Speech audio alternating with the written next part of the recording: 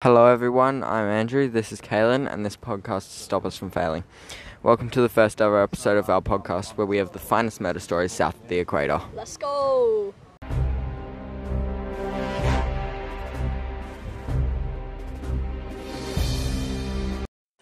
Okay, so our story begins in 2021, 10:33pm, Deagle Drive, Columbus, Ohio. Kelly Romanoff is hiding from the Columbus killer, silently praying that she won't be found. She can hear him going through the house. As she is silently listening to how close he is, she thinks about how she could try and get out of this. The Columbus killer is the most wanted man in all of Columbus. He first struck 12 years ago. The man has no motive, 34 kills, and only breaks into houses late at night using a set of lockpicks, and then kills his victims with an axe. The killer is believed to have dark hair, be 6'3", and 100 kilos. Lots of federal agencies have looked at this case, but none of them have come even remotely close. Kelly stops thinking about this because she knows none of that is going to happen. She starts stressing as she thinks about how she is going to die, and then she realizes the footsteps. They stopped. Kelly opens the door to the room she is in, and then what she sees is the strangest thing. An axe, just lying there, on the ground, beaten up and stained red. Kelly knows almost immediately that it's the Columbus killer's axe. Then Kelly hears her back door open and then closed again, followed by loud and fast footsteps outside. Kelly rushes to the top floor of her house to see a man running through the street. At first, Kelly wonders what the man could be doing, and then she sees something dangling by his side. First, she can't quite make out what it is, but then she realizes that it's a set of lockpicks. At that point, there is no denying that that man is the Columbus killer, and Kelly gets frightened, but then curious as to why he was running away. Why did he leave his axe? A million thoughts race through Kelly's head, but none of them have clear answers. Okay, so Kaylin, do you have any questions about that part of the podcast? Well, I was just curious, he's 6'3", right? Yes. We know, what his rough appearance is, right? Yes. Surely we could pick out those sort of people by that description, right? Or not? But he's believed to have those attributes of himself. So it's not, then no one's 100% certain what he actually looks like. He could have blonde hair, be 6 foot, even 5'9" or something, and then be 10 kilos. That's very unrealistic, but yes, that could be what he looks like. Alright? That's just what's believed based on, the axe, you have to be pretty strong to lift an axe. He's a big man, 100 kilos, that's what they believe.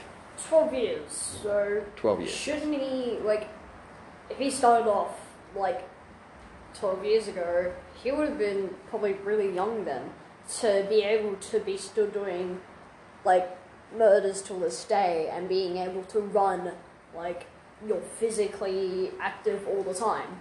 I mean, there's people in sports, there's some rugby players who can run, over 30 k's an hour, and they're 34 years old, so he could have literally started at 22, and then, But your example, rugby players, they're also physically active most of the time. He could be physically active in his own house. Good point. He could be running from the cops a lot. Every time he sees someone, he just runs. He could just run purposefully to try and get away from them, to just train his endurance. Well, with Kelly's almost murder, why would he stop running away? That's so, why wouldn't you kill the person? Otherwise, that way you have a suspect. You have a witness. That's what the people are trying to figure out, because Kelly didn't actually see him as she was hiding in the room. Well, she did see him, just not in the room. She saw him running down the street. Running through, yes, but you wouldn't have a face. You wouldn't have a face of that because he's running away. Yeah. So, still, you wouldn't be able to tell someone's height from there. You wouldn't be able to tell someone's age. If they weren't wearing a ski mask, you might be able to tell the hair, but it was 10:33pm, so it was dark. But what about streetlights? Yeah, streetlights. That's what I'm saying. If they weren't wearing a mask of some kind, or a ski mask or something, you would be able to tell their hair. Yeah. Well, let's move on to the second part. Alright.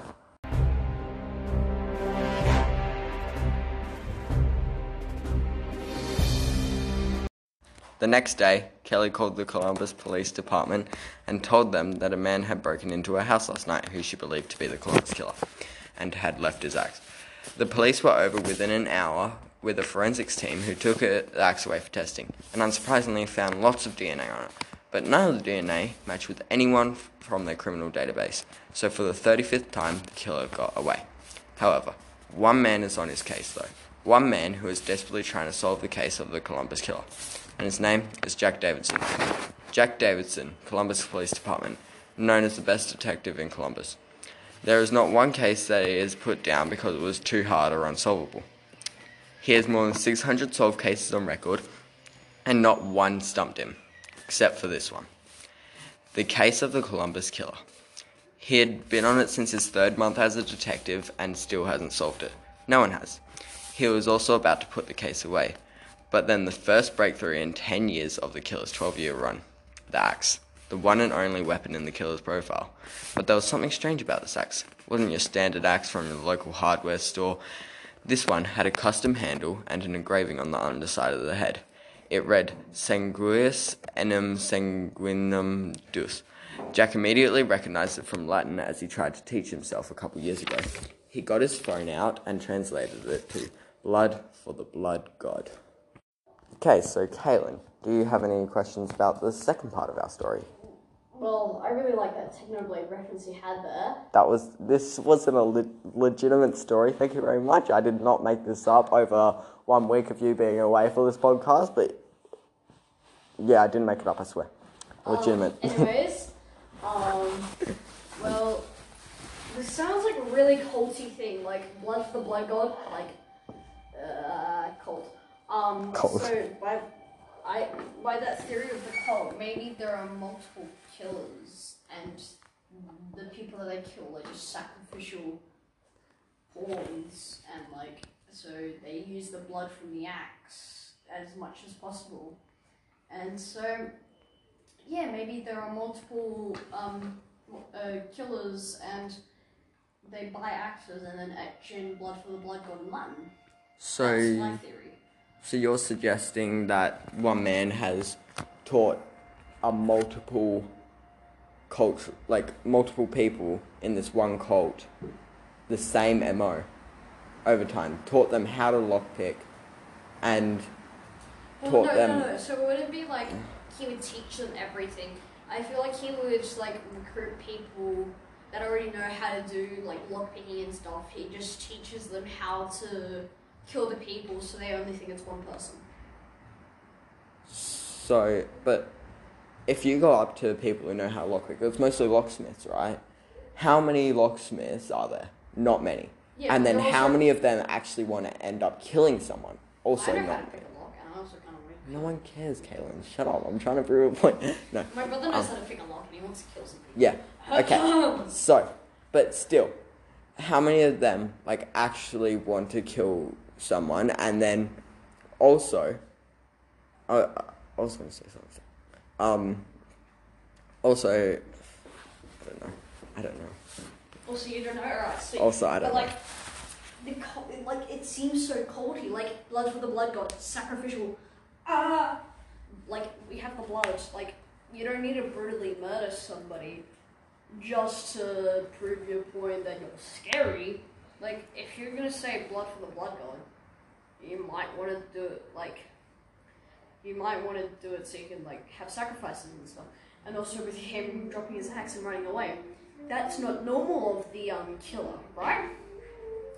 Maybe that was somebody's first time trying to kill somebody of that cult, and chickened out and started running away because he or she didn't want to get caught.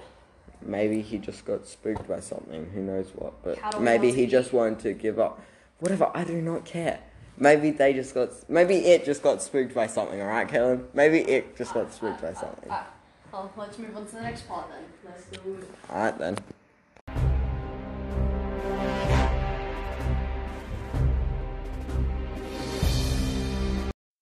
Jack searched and searched and searched for anyone who recognized the engraving. He almost gave up as well, but then he went to one last place, Skulls and EY Engravers. Jack went inside and asked if the owner recognized the inscription. to which he said, "Yeah, a man came in about 12 or 13 years ago and asked us to engrave that to an axe. We have been open for 70 plus years, and that is by far the weirdest thing anyone has asked us to engrave." Jack then asked, "Do you reckon your security footage goes back that far?" To which the store owner replied, "Young man, we keep every second of our footage here. Do you want to take a look at it?" Of course, Jack agreed, which then resulted in the second breakthrough of the case in 10 years, killer's face. Later, Jack went around asking anyone if they recognized the killer, and no one did. He ended up going to Kelly's house, and when he got to the front door, all he saw was a picked lock and an open door. Immediately, Jack ran inside, and he saw a man, covered in blood, standing over a very dead Kelly Romanoff. Jack immediately drew his gun and yelled at the man to put his hands up and turn around slowly. The man complied for the sake of not getting shot, but as he turned around, Jack slowly realized who the man was. It was, of course, the one and only Columbus Killer. Jack immediately arrested him and took him back to the police station. Shortly after, the man was put on trial, where he pleaded not guilty, but was found guilty shortly after on the accounts of 35 murders, given the sentence of 35 life sentences without the possibility of parole. Okay, so Kaylin, you got any questions about the final part of our story? Well, we saw him stand over Kelly Romanoff, Yes. right? But how do we know that that's the real killer?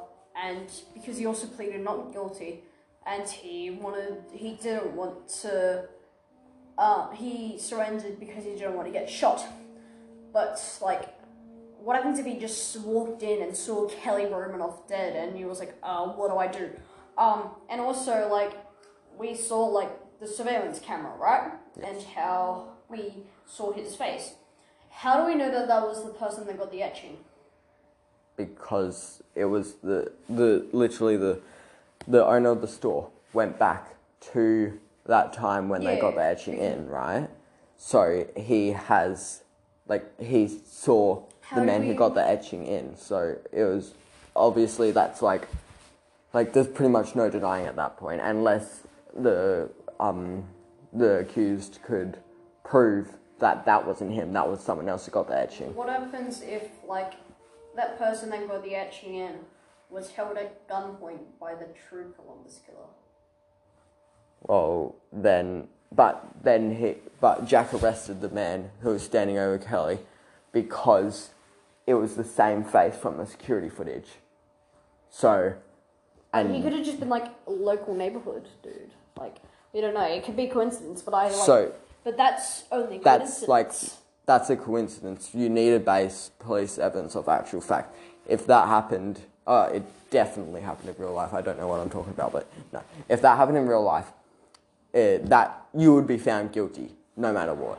Like, you would have to have a very good lawyer and lots of money for bribery to be found not guilty then. Okay. So, also, like, why, do we know why the Columbus Killer did it? Did he ever, like, confess? Yes. No, not in this story. Not in what was released to the public. In what was the facts that were released to the public, we have no idea why he did it. Okay, thank you. Okay, and that is the end of our story. I thank the sponsor of this podcast, Shuzia Mask. They make amazing mask designs or even just basic ones. Most of the mask designs are either based off games or just basic masks in general. They are light, easy to breathe through, and just overall really great quality. But adding on to that design, there's an even better design compared to those gaming ones or the basic one, the Oni mask. They are Japanese creations, just like yokais. Yokais are monsters, and the Onis are like demons.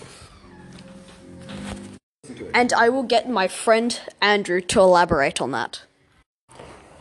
Shuzia masks make tons of awesome masks that look good. They are light and also protective. If you want to, just go buy one. If you're in America, buy 7, hand them out to Karens at Walmart who refuse to wear one.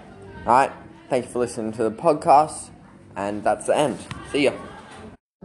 Okay, so script writing was by Andrew. Kaylin did half the backup plan. I did all of the backup plan. Okay, whatever. He did. Like that? Okay, fine. Kaylin did all of the backup plan, even though we didn't use it. But pretty much I did everything else, and Kaylin helped record. And the recording was done on his phone, and yeah, that's it. Thank you.